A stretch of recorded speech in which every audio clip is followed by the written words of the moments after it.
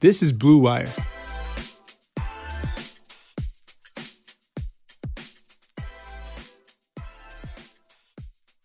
Hello, welcome to the Gyro Step episode 28. I'm Kane, Pitman, and I am joined by Windisch as always. And we now have a series in the Eastern Conference Finals. The Bucks go down 118 to 112 in double overtime in a wild game in Toronto, and really a game that probably shouldn't have gone to overtime in the first place. But Toronto continually gave the Bucks chance after chance to try and take the game, and the Bucks just were not able to finish it off. Did you survive that one? I did. I've never been more invested in a Bucks game. Something about just knowing that it could basically end the series. The way the game was, probably, in my opinion, maybe the most frustrating game of the season. Definitely up there. I mean, there's not that many to pick from, luckily, based on how well the Bucks have done this season. And then I think compounding it all, public enemy of Milwaukee #1 Drake really making a spectacle out of himself. I mean, this game had it all in terms of having me on the edge of my seat, guzzling my tea, just in a whole mood, Kane. Interesting. That's a couple of interesting takes. Obviously, you were watching at home. I am in Toronto right now. Just got back to my hotel room from the arena, and I did not really notice Drake at all because I was at the arena, and I guess by the sounds, it sounds like he was carrying on, and I probably shouldn't be too surprised. But for Milwaukee, just really an awful night for the starters, and this is one thing we've spoke about with the Bucks. They can get away with having one or two key guys down. That's something that they've been able to work through on multiple occasions and win games because they always have guys step up. I really can't remember a game this season, and maybe that game in Miami, I guess, where they lost on that horrific back-to-back coming back from Boston. Maybe that was a game where really none of the starters got it going. I'd have to look back at the box score in this one, but gee, the starters tonight struggle right across the board. They finished 19 for 69 from the field. That's 27%. And in a playoff game on the road, that's not going to be enough to get it done. And not only is it not enough to get it done, that should be enough to get yourself comfortably blown out.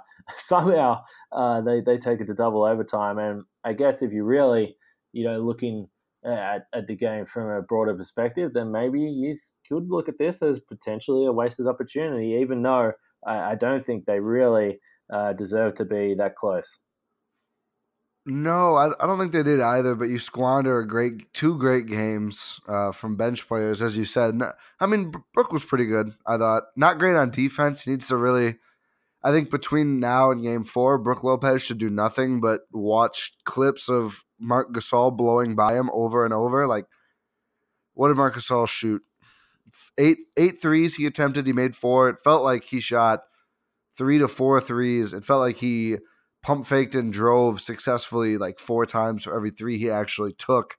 That was something the broadcast focused on a lot. I mean, the guy did shoot 40% or 50% and make 4 threes. So it's not like it's completely ridiculous to close out on him, but I felt like those closeouts were a little excessive. But Brook had a decent game, 5 for 10 from the field, 3 for 7 from 3, leads the starters in scoring with 16 points, which is kind of a problem in itself. But George Hill and Malcolm Brogdon both did excellent, especially George Hill. I don't know what the murmurs, thoughts, feelings were on press row, but I can tell you on Twitter and in my heart, a lot of just late in the game, in the overtimes and late in the fourth quarter, a very strong play one of Brogdon or Hill over Eric Bledsoe sentiment was happening. I can say for sure within the parameters of my head. It was strong, Kane. Yeah, sure, and I can sort of understand that, but I also think he's an easy scapegoat. And when you look at this game, Bledsoe obviously really struggled. He's 3 for 16 from the field. It doesn't help that Chris Middleton was 3 for 16 from the field. In fact, both those guys obviously shoot 3 for 16, as I just said, but they were also both 1 for 6 from 3. Really, really rough nights from both those guys. But a couple of key turnovers for Bledsoe late that drew, from what I saw on Twitter, quite a bit of vitriol from the Bucks fans. But hey, Bledsoe had 5 turnovers. You got to look at the head of this team. Giannis had 8 of his own. He was only 5 for 16 from the field, 0 for 3 from deep. only 2 for 7 from the free throw line. So again, I understand why the frustration is quick to come for Bledsoe, particularly when you have a guy playing so well like George Hill off the bench. But look, George Hill played 36 minutes, Bledsoe only played 33. Bud certainly rode George Hill quite a bit, and particularly in overtime when he needed to. But let's not focus all the attention on Eric Bledsoe here. If you're a Bucks fan, you got to look right across the board because it was an awful night for a lot of these guys, and a lot of these guys struggled. And again, when you look at this team, and we don't. I mean, this doesn't happen often for Giannis, where he has a really off night like this. And personally, I think a lot of credit has to go to the Raptors. Their defense on the interior, really, for the whole series has been pretty strong. Giannis has yet to have that game where he really breaks loose. But tonight they really harassed him into some turnovers, and 8 turnovers is not a good number for Giannis.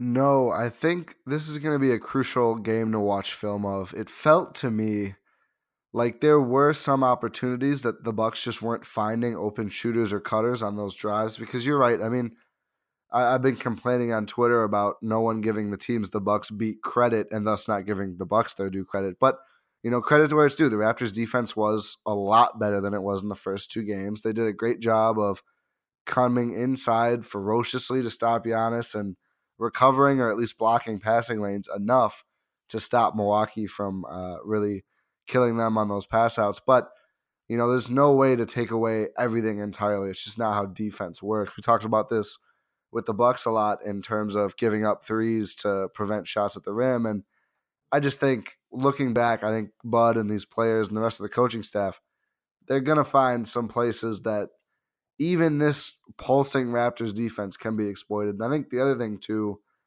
that's kind of nice about this game being double OT is you get 50-plus minutes for Siakam and Kawhi Leonard, 45 for Marc Gasol. So, I mean, at least the Raptors had to really work to earn this victory, but still a tough one, at least I feel, for the Bucks. Even though, they're still up 2-1, still definitely a manageable series. It just always stings when you go into 2 overtimes and don't come away with a win, especially when we clearly know this was not the Bucks' best game. No, it wasn't. And one thing I will say with that, and I was sitting there in double overtime, and I was sort of talking with Matt and Eric and Laurie Nickel, who is with the team, and Olivia also from the Journal Sentinel. I mean, I was just thinking to myself that, I mean, if the Bucks somehow win this game, they're going to be 3-0 up in a series that they really should be down 2-1. And I think that's the big takeaway from this. And I think one thing I always wonder about with this Bucks team and how well they've responded from losses, that game one, they should not have won. And you look at the fourth quarter performance from Brook Lopez in that game. Obviously, Giannis, again, is able to break free late in that game and they pinch it. Again, I think most people reasonably would look at that and say they were outplayed for the better part of 3 quarters, a little bit more than that. Tonight was the same. And again, they find themselves in the game. They find themselves, in a position to potentially steal it if they can just get one of the starters to do anything. Giannis, if he can break free, and it didn't happen. But yeah, I like your point that you said they're going to look at this game closely. I think they will look at this game closely. And to be honest, I think they need to, because while they still hold a nice 2-1 edge in the series, it hasn't gone all their way. And, 20 turnovers tonight is only the fourth time. It's only the fourth time in the regular season and playoffs, fourth time in 94 games that the Bucks have had 20 or more turnovers, just one off their season high. Incredibly, when you look at that, the funny thing is that they were 3-0 in games that they had 20 or more turnovers this season before tonight. So it's the first time they've lost in that scenario, which is a pretty ridiculous number. But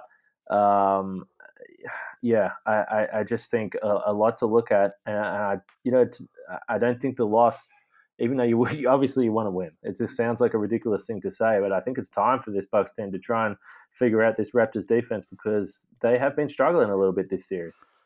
Yeah, and I think on the one hand, you mentioned that the Bucks could certainly be down 2-1 at this point.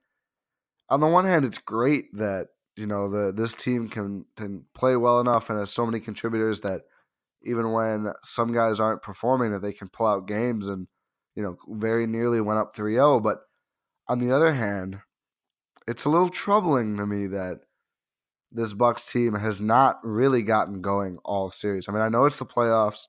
I know teams are very much using 100% of their bandwidth to try and make it hard for you as the team. But still, I mean, the Bucks are by record the best team in the postseason, regular season, all of it, best team in the league. At some point, I just want to see them roll like it. And we saw, I mean, there was game 2, of course, but still, I mean, we talked about how Bledsoe wasn't terrific, and Chris Middleton, with his, understandably so, with what he's asked to do on defense, has been quieter as well. But it would be a very comforting, I think, for Bucks fans and the team themselves to really have these guys roll. And by these guys, I mean, like, it's great when Ersan goes off or whatever else, but I think the big 3 need to have a big game before this series is over. Maybe all 3 of them at once will be needed to win this series, but if nothing else, I mean, these guys got to get ready to be clicking on all cylinders if there's going to be a next series after this, because you can't afford 2 of those guys not being any good against Golden State for a game. it's not going to work. Yeah, it's interesting. Chris Middleton is the tough one for me to look, and this, and I don't really care. Like, people might say this is letting him off the hook, but I just, even before the series, I understood that if the Bucks are going to get through the Raptors, which again they're still on track to do, there's no need for absolute panic stations right now. But my thought was, if the Bucks are going to get through this series, then it's going to have to be other guys. You can't be relying on Chris Middleton for 20 points. Now, to this point, he is really, really struggling. There's no doubt about that. He's not getting his easy looks. And even tonight, when he did, there was a couple open corner threes. He missed those. And I really do wonder how much fatigue is playing a factor. I asked Bud that exact question tonight. And again, look, Kawhi was 11 for 25 tonight. I think for the most part, you probably would take that line. I mean, if you can keep Kawhi shooting under 50%, then you've got to be pretty happy with that. I thought Kawhi took some tough shots. We'll get into it a little bit later. He did look like he's bothered by something.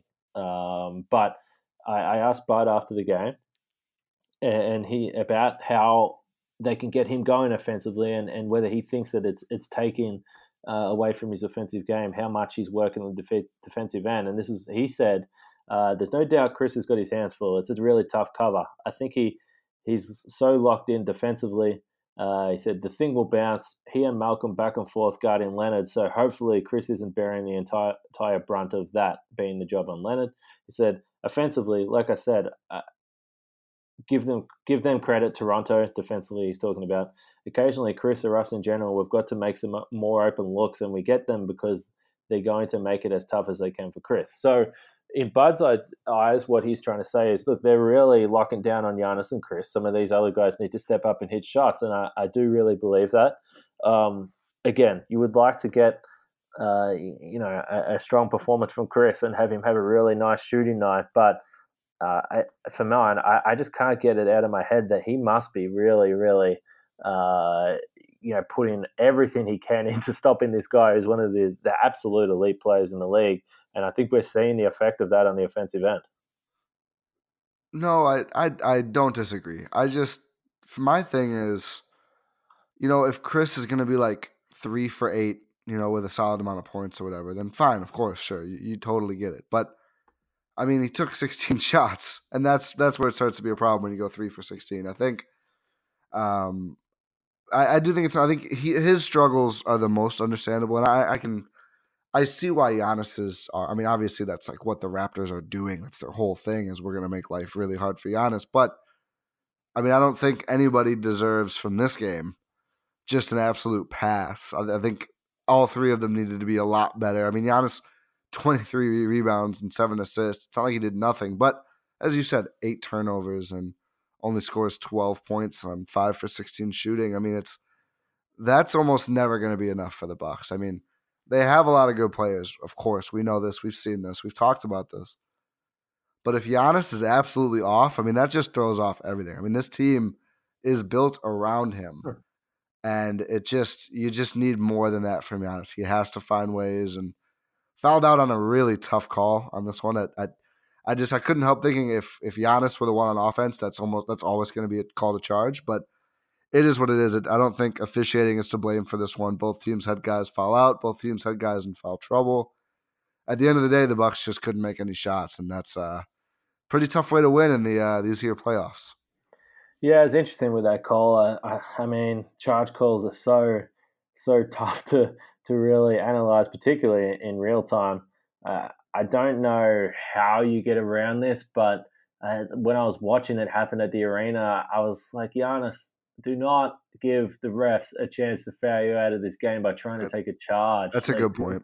I'm like, do not do that. You cannot put yourself in that position. So, and look, and the one thing with Giannis, and this is why we love him, this is why he is the competitive monster he is and the superstar he is. He's not going to take any play off, and he's not going to give someone a layup in double overtime to protect his foul trouble. But potentially, that's what the Bucks needed him to do. I'm not sure. There was such a long time left in the game, and to put it in the ref's hands like that. And hey, I mean, part of me was stunned that the officials at that point in the game fouled Giannis out on a charge. It's a big call from the refs, and this is a game that was very, very physical. And yeah, I mean, again, you can pick that one apart as much as you want on replay. It looked like potentially it was a pretty tough call to make on a guy like Giannis to foul him out of the game. But again, you look at the full 58 minutes, and I completely agree. Look, Giannis kept the Bucks in the game in other ways. When you look at the rebounds, 23 boards for Giannis, keeping the Raptors off that offensive glass, and a lot of those 23 were tough physical rebounds. He was really battling on the glass, and the 7 assists is nice, but if you're the Raptors and you look and you're like, okay, well, look, Giannis is going to get a bunch of rebounds and he's going to get 7 or 8 assists, maybe more, but only score 12 points, then you don't really care. If you can turn Giannis into purely a facilitator and someone that is frustrated offensively and turning the ball over, then that's a big win. So, again, full credit to the Raptors defense on this one. They were really physical, and this is something we spoke about. But if you can sort of figure out how the officials are going to call a game, then you can defend, to those early calls that you see. So I thought that this was an extremely physical game, and I don't think we should act like the Raptors weren't called for anything. I mean, when you look at it, obviously Norman Powell fouls out, Kyle Lowry fouls out again, Gasol had 5 at the end, Van Fleet had 5 in the end. I mean, they were getting called for fouls, but I think that Giannis, with how physical he is and how physical he was down in the paint, then again, I think you could probably look at this game and say he should have got to the line more than he did. And, for him to be in there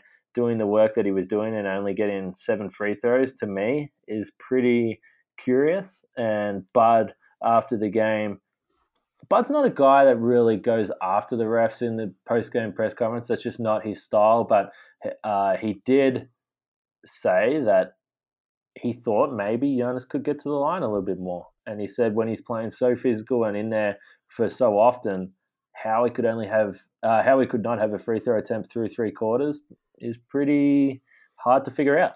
And yeah, I have to agree with him. I'm not sure how that's actually possible, but Bud finished by saying maybe he needs to be even more aggressive. I'm not sure how that's humanly possible, but it was a tough night. Yeah, I mean, and there's one other thing we need to talk about right now, and that's traveling. And you know what kind of traveling we talk about here on the Gyro Step. We talk about traveling with Harry's Razors. Harry's Razors is helping Blue Wire listeners with a better shaving experience, Kane. Go to harrys.com/bluewire to save $10 on a value trial set, which includes your 5-blade razor with a lubricating strip and trimmer blade, rich lathering shave gel, and the travel blade cover. That's the only kind of traveling we're here to talk about, I think. I don't really have much to say about other alleged traveling. Enough with the cheap razors. Go try Harry's now. It's just $3 for our loyal listeners. Harry's has fixed shaving by combining a simple, clean design with quality and durable blades at a fair price. Harry's founders were tired of paying for razors that were overpriced and overdesigned. So Harry's bought a world-class blade factory in Germany that's been making quality blades for more than 95 years.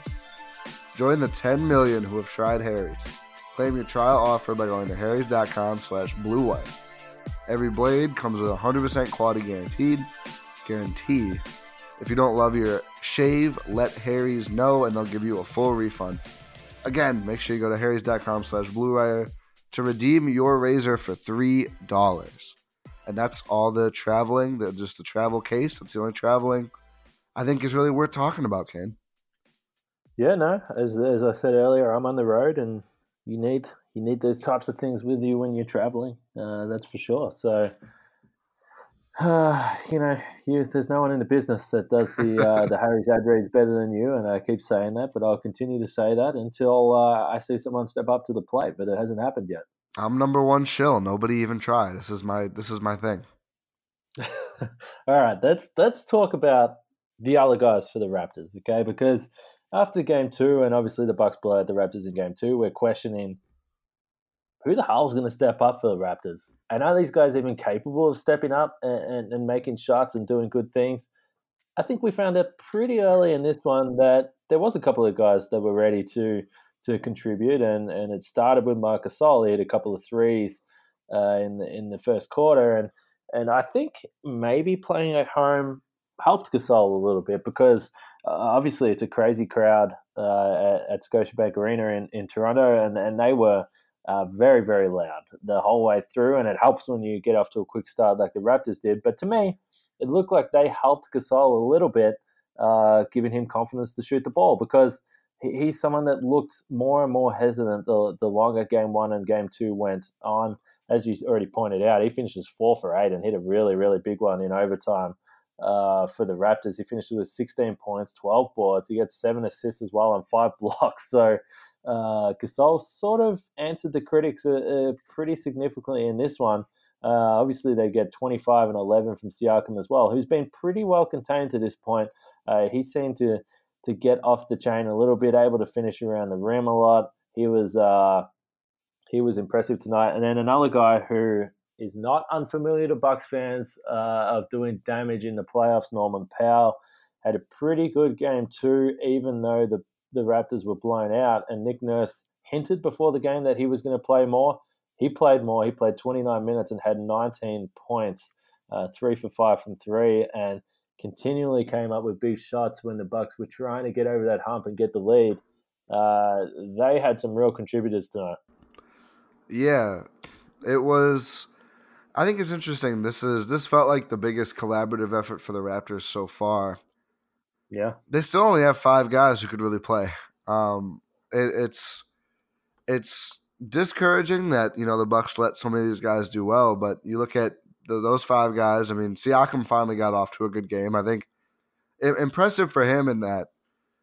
I thought his success mostly in this series felt like it came with Ersan guarding him, and Bud really limited Ersan's minutes in this game, only 13 for Turkish Thunder after his massive game 2, but he did have 4 fouls, so that's part of that's on Ersan, but didn't really get. Yeah, he just quickly. I mean, he came into the game early and picked up 2 fouls in about 30 seconds, which probably put him on the back foot. Yeah, but you do think? I mean, Lopez playing pretty well, and I know I was harsh. I said all 5 starters are bad. I thought Lopez was pretty good. I do tend to agree with what you said. I think maybe that had more to do with that. Do you think? Yeah. I mean, there's only so many minutes for big guys, and I mean we've joked about it, but you're not actually going to play Lopez, Giannis, Mirotic, Ilyasova all together. I mean, it's a little too big unless you're playing like Detroit or some team that just cannot shoot. But the Raptors are not that team. They showed that. But tonight by shooting nearly 38% on 45 attempted triples. But you look at Siakam had a good game, 25 points, second leading scorer. You already talked about Norm. Kawhi got his 36. Lowry puts up 11 in somewhat limited minutes because he fouls out. But he did this typical Kyle Lowry stuff. And then Marc Gasol had 16. And besides that, Serge Ibaka has 5 on 2 for 9 shooting. He feels only sort of playable in this series. I mean, he was -3 in this game. Danny Green and Fred VanVleet, but I don't really know what's up with either of these guys. I mean, they're not. Neither of them are players you look at and go, "Oh, they're terrific." But you figure at home, guys like that are just equipped to go off. They combine shoot 2 for 20 from the field, 2 for 14 from 3. Their only makes from 3-point range. 3 points each total. Just awful evenings. And I just got to wonder, I mean, if they can't get anything out of any of those guards that aren't named Kyle Lowry, and that's really it. That's really all. The only guard they've gotten anything out of. You just wonder how they could string together more wins. I mean, clearly the Raptors were able to get more players involved. The Bucks need to worry a little bit more about Marc Gasol than they did through 2 games. I think that's pretty apparent now. But still, sort of a red flag for Toronto that they haven't gotten anything out of some of these other guys who, play major minutes and need to play a big role on their team. Yeah, Danny Green's an interesting one for mine. I mean, he's still a guy to me that when he shoots the ball or when he's open, I just feel like it's going to go in. And I guess that's just from watching him play for so long and seeing him hit big shots. But damn, he is in a rut right now. But again, he hit and this is the thing that's frustrating for the Bucks. These guys obviously are having awful games. Van Fleet and Green that you touched on, but Danny Green hits the big three, 3:32 left in the first overtime, breaks the 96-96 tie, and all the people around me on press row sort of threw their head back. They're like, what just happened? Danny Green hit a 3 in overtime after he's missed every shot he's taken so far. And we should point out that, and I think we've sort of been caught up with how bad the Bucks shooting was, but the Raptors, they've got a couple of guys there that if they start hitting shots, then maybe they do blow out the Bucks like it felt like they should have tonight. But overall, the Raptors shoot. It's interesting. I mean, they shoot 17 for 45, 37% from 3. But if I can do some quick math here, that's 2. If you take 2 for 14, so they were 15 for 31 outside of Green and Van Fleet. So the other guys outside of those two shoot 50% from 3, and it certainly felt that way as we were watching the game. Yeah, it did. Like we already mentioned, Gasol, Lowry again, pretty good shooting night. 3 for 6 from him. He's just hitting shots. I mean, he can shoot threes. There's no question about that. But is he a guy that you expect to be blazing away at 50% through the series? Probably not. No, I think we talked about some of those guys' shots will fall eventually. You think, at least you hope, if you're a Raptors fan, between Danny Green and Van Vliet, but FVV not helping himself with some of his shot selection. Mm-hmm. I mean, not a tall guy by any means for NBA standards. You don't think of him as a very strong player, but this guy loves to pull up like several feet behind the arc, and you just wonder, I'm not going to lie, I haven't watched a ton of Fred VanVleet film. I don't know if that's something he usually or regularly does, but it just seems like it's kind of a shot that's out of his depth. And you saw him do it multiple times in this game, and just is that really what you want to do to try to break out of a slump? Is an attempt from that far back? Yeah, he took some shots tonight from areas that I was very confused about. I don't really know how else to explain that. But for the Bucks, they're very happy with that. It was interesting, though. So one thing I want to get to now, Nick Nurse spoke a lot about changing lineups and potentially using some different looks. I think a lot of people probably assumed that meant starting lineup. It didn't end up working out that way, but there was some interesting matchups that they went with to start the game. So Kyle Lowry was predominantly defending Chris Middleton, and Leonard on Giannis obviously is the key matchup to look at. But Pascal Siakam on Eric Bledsoe was interesting to me because this is something that I've been wondering about for quite a while, and I've been curious as to why teams even give Bledsoe the chance to blow by them on the perimeter. Because at this point, if you can get Eric Bledsoe shooting from the perimeter, then for mine, until he proves you wrong, that's a big, big win for the opposition, in this case, Toronto. So with the Raptors using Pascal Siakam as the defender on Eric Bledsoe, then he can give Bledsoe a little bit of space. He's also got quick enough feet that he can, at least give Bledsoe some trouble if he does try to blow by him. But the big thing is Siakam can be a dangerous defender in help situations, because if the Raptors have to choose a guy at the Bucks starting lineup that they want shooting the ball, right now it's Eric Bledsoe. And I think this is where the Bucks are going to have to think through how they come into Game 4. Yeah, I think that's poignant. I wanted to talk starters, and I think a lot of people think that the change would be Brogdon for Mirotic, which, I mean, that is the logical one. And just shout out to our Discord channel, the Euro group. Somebody in here tonight, Cowboy of Space, asked, Brogdon has to start next game, right? ?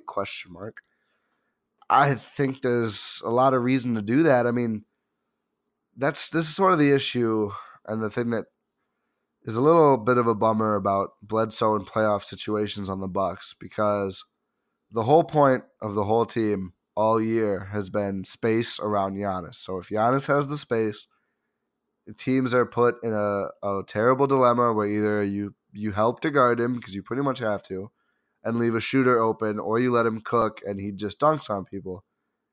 And when Bledsoe and Giannis play together, there's just not as much space. Nobody's worried about him shooting the three. And, I mean, he hasn't given anyone any reason to be worried. He is 1 for 6 tonight. He feels like he's about, 3 for his last 40. That's not a real stat. It might be close to that, though. It's not good.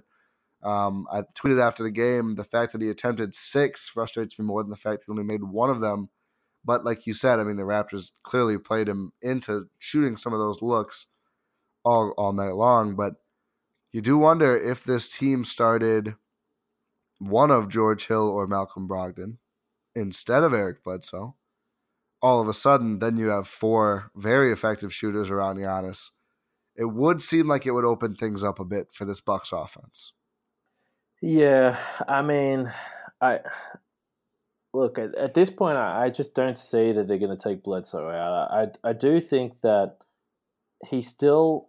I mean, the big thing for the Bucks is if you want Bledsoe to be a guy that is really dictating how this game goes and how the Bucks are performing on the night, then you have to get in transition. And I just didn't think the Bucks did that. I thought that early in the game there was just a number of lazy passes. They tried a number of just ridiculous pocket passes. There was a number of times where they drove the ball, and Bledsoe did it a couple of times. He wasn't alone. Giannis himself tried it, where they would get into the paint, get into the position where you can either take a tough contested shot, you can either kick it out to a shooter, or you can try and dump it off to another guy under the basket. They tried that dump-off pass multiple times, turned the ball over. Look, if you want Bledsoe, as I said, to be a positive contributor for this team, he needs to be dictating the pace of the game and putting pressure on the opposition defense in transition. That didn't happen tonight. And as I said, I think we're finally starting to see a Raptors team that is like, hey, Bledsoe, keep shooting, because if that's the shot you're going to take, then we're eliminating what you are doing best on this team. And that's, as I said, dictating the pace, getting the opposition defense on the back foot, working in tandem with Giannis, who we know when those two are running together, the Bucks look virtually unstoppable. So Bledsoe right now is 4 for his last 26 from 3. That's going back to game. Well, actually, sorry. After night, that's 5 for 32 from 3. That's going back to game 4 in Boston. So, I mean, at this point, if you're the Raptors, you want that guy. Just give him as much space as he wants, because at the moment you have to question how far this is in Bledsoe's head right now. He's just.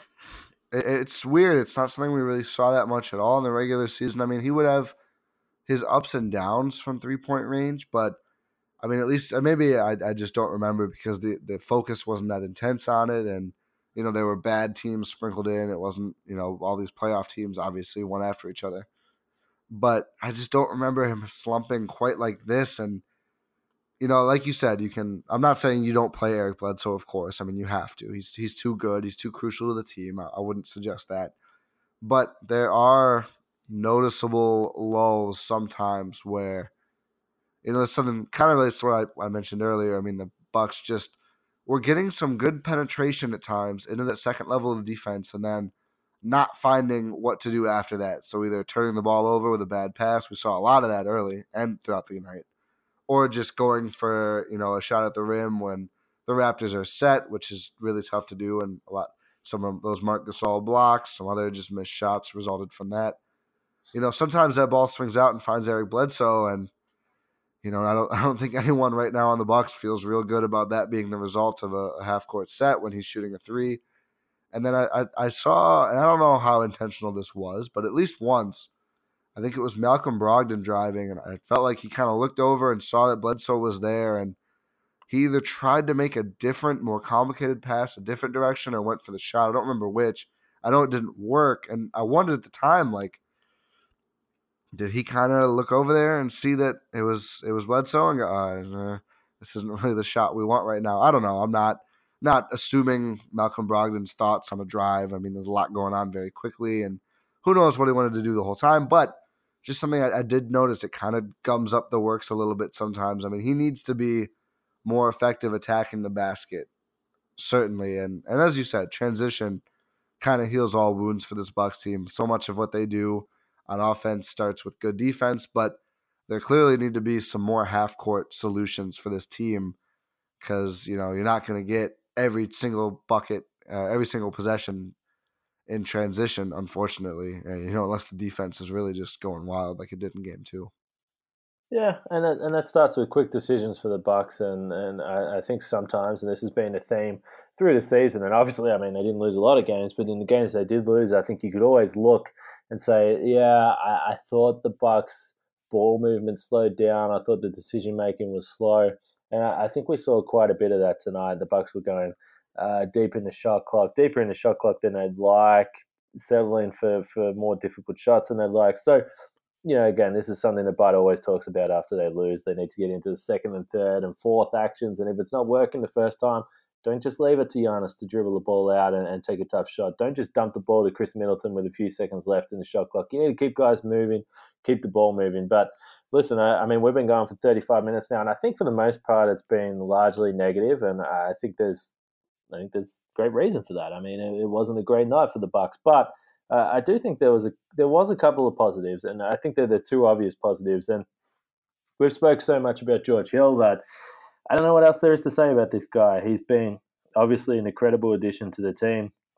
24 points tonight to go with 7 rebounds, a couple of assists, a couple steals, 7 for 9 from the field. He was ridiculous. A couple of big threes in the overtime periods. Every time the Bucks needed a big shot, he just got the job done. This guy is I mean, as I said, I don't even know what to say about him anymore. He's been so big in the postseason defensively, and turned into this real powerful scorer off the bench. And we saw it late in the regular season that his confidence was starting to get there. But again, tonight on a night where things really weren't going well for the Bucks, he was just a guy that didn't make mistakes. 36 minutes, only 1 turnover for George Hill. But the guy I really want to talk about is Malcolm Brogdon, because this is a guy that in his 4th game back now, seen his minutes steadily increase. He played 36 minutes tonight for 20 points, 5 rebounds, and in those 36 minutes, only 2 turnovers for him. So you talk about two guys that are probably a couple of the more calmer players on the team. They never really seem to get too rattled in the situation, but it's fair to say, without George Hill and particularly this guy Malcolm Brogdon, this game would have been pretty ugly, and I don't think we could have, even in our most optimistic hopes, think that Brogdon would come back looking this good. No, definitely not. I mean, it's wowing every time, and I can't agree more with what you said about George Hill. I don't know how much more there is to say. I mean, how about nailing those clutch free throws after missing a couple of crucial ones last year in Cleveland in the playoffs? I mean, talk about not letting a moment get to you. I mean, he went to the line, and I just exhaled, like, oh my goodness, like what a tough moment this is going to be for him if he misses one. Like, imagine the pressure, and he just knocks him down like it's nothing. He's the stately George Hill, I'll say. But Brogdon, I think, his shooting is crucial. He continues to hit 3-point shots, 3 for 8 tonight. The thing about him, though, and this is something that everyone talks about, but it just pops so often, is how easily he slices through to that second level of defense. I mean, I talked about guys driving and not necessarily making the right calls. I mean, that happened with Brogdon sometimes. As you said, only 2 turnovers. He does shoot 8 for 17 from the field, which isn't terrific. 5 for 9 from 2, which, I mean, not really bad. I don't think no one watching this game certainly was like, oh, it was Malcolm Brogdon's fault they lost. But I think it's a credit to him. He even gets to that second level so often. It opens up so much for these Bucks. I just think you nailed it too when saying, what Bud talks about after these losses like this.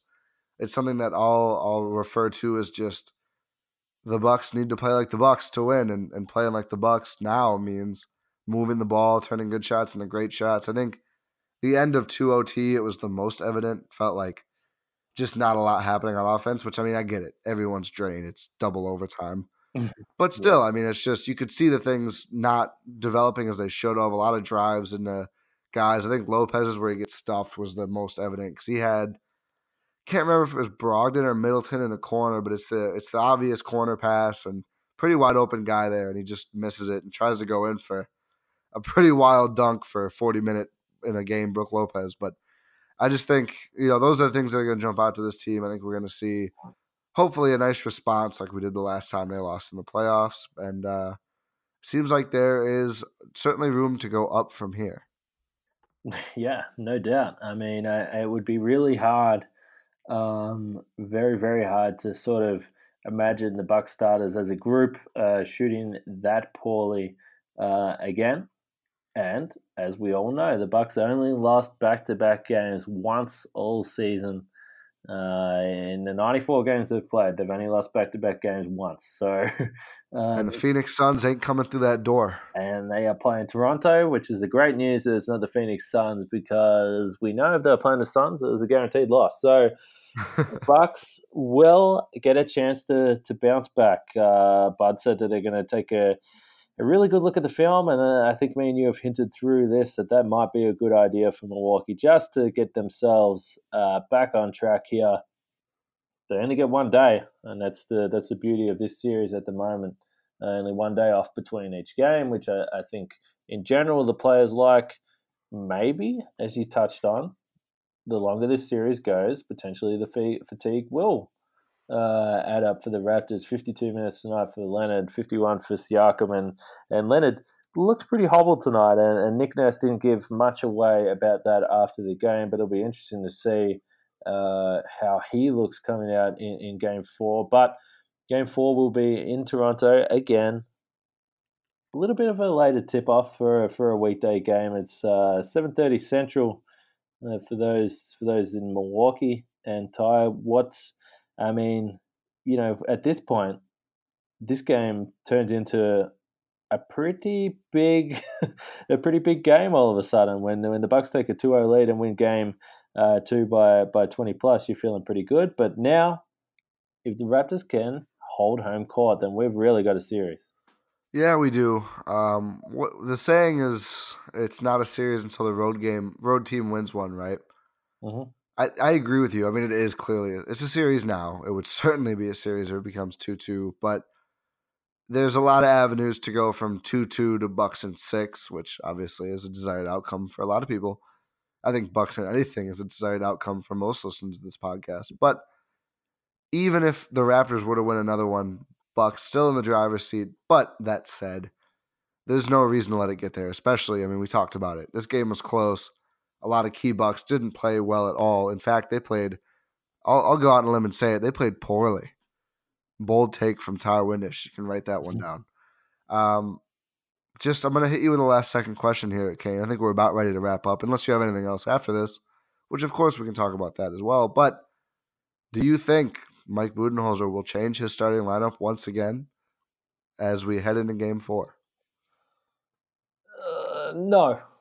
It would not shock me if he didn't. I wouldn't be shocked if he did either.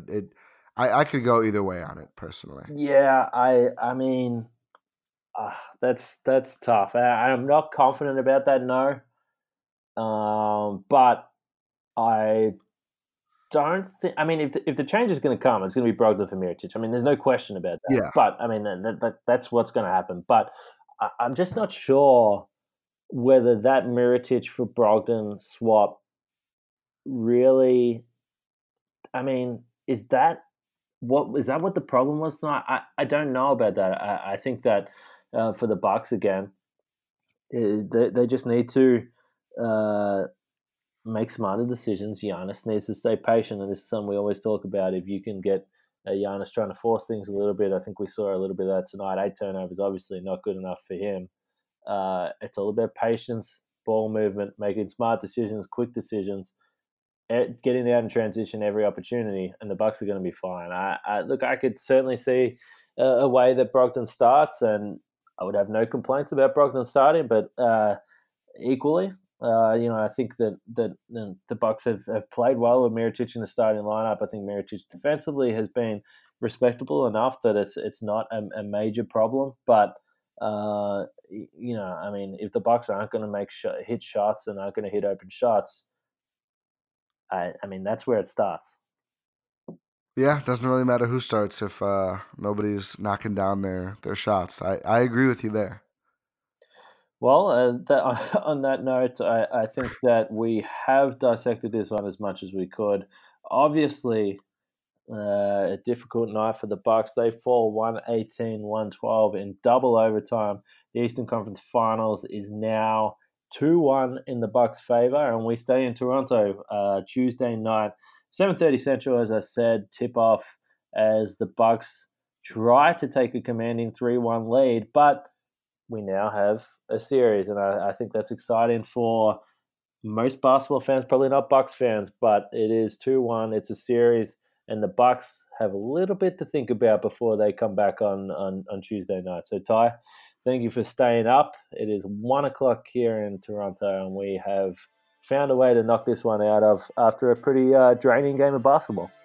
We did. We persevered through it. We blasted through overtime just like the players. Neither of us fouled out of this podcast, fortunately. A couple questionable calls on you, but I'm glad you managed to play through it. You didn't draw any more whistles. So thank you, Kane. Thank you, everyone, for listening. Please subscribe, rate, review, everything else. And thank you, Drake, for waving Giannis off the floor and giving everyone some meme material later on in the series.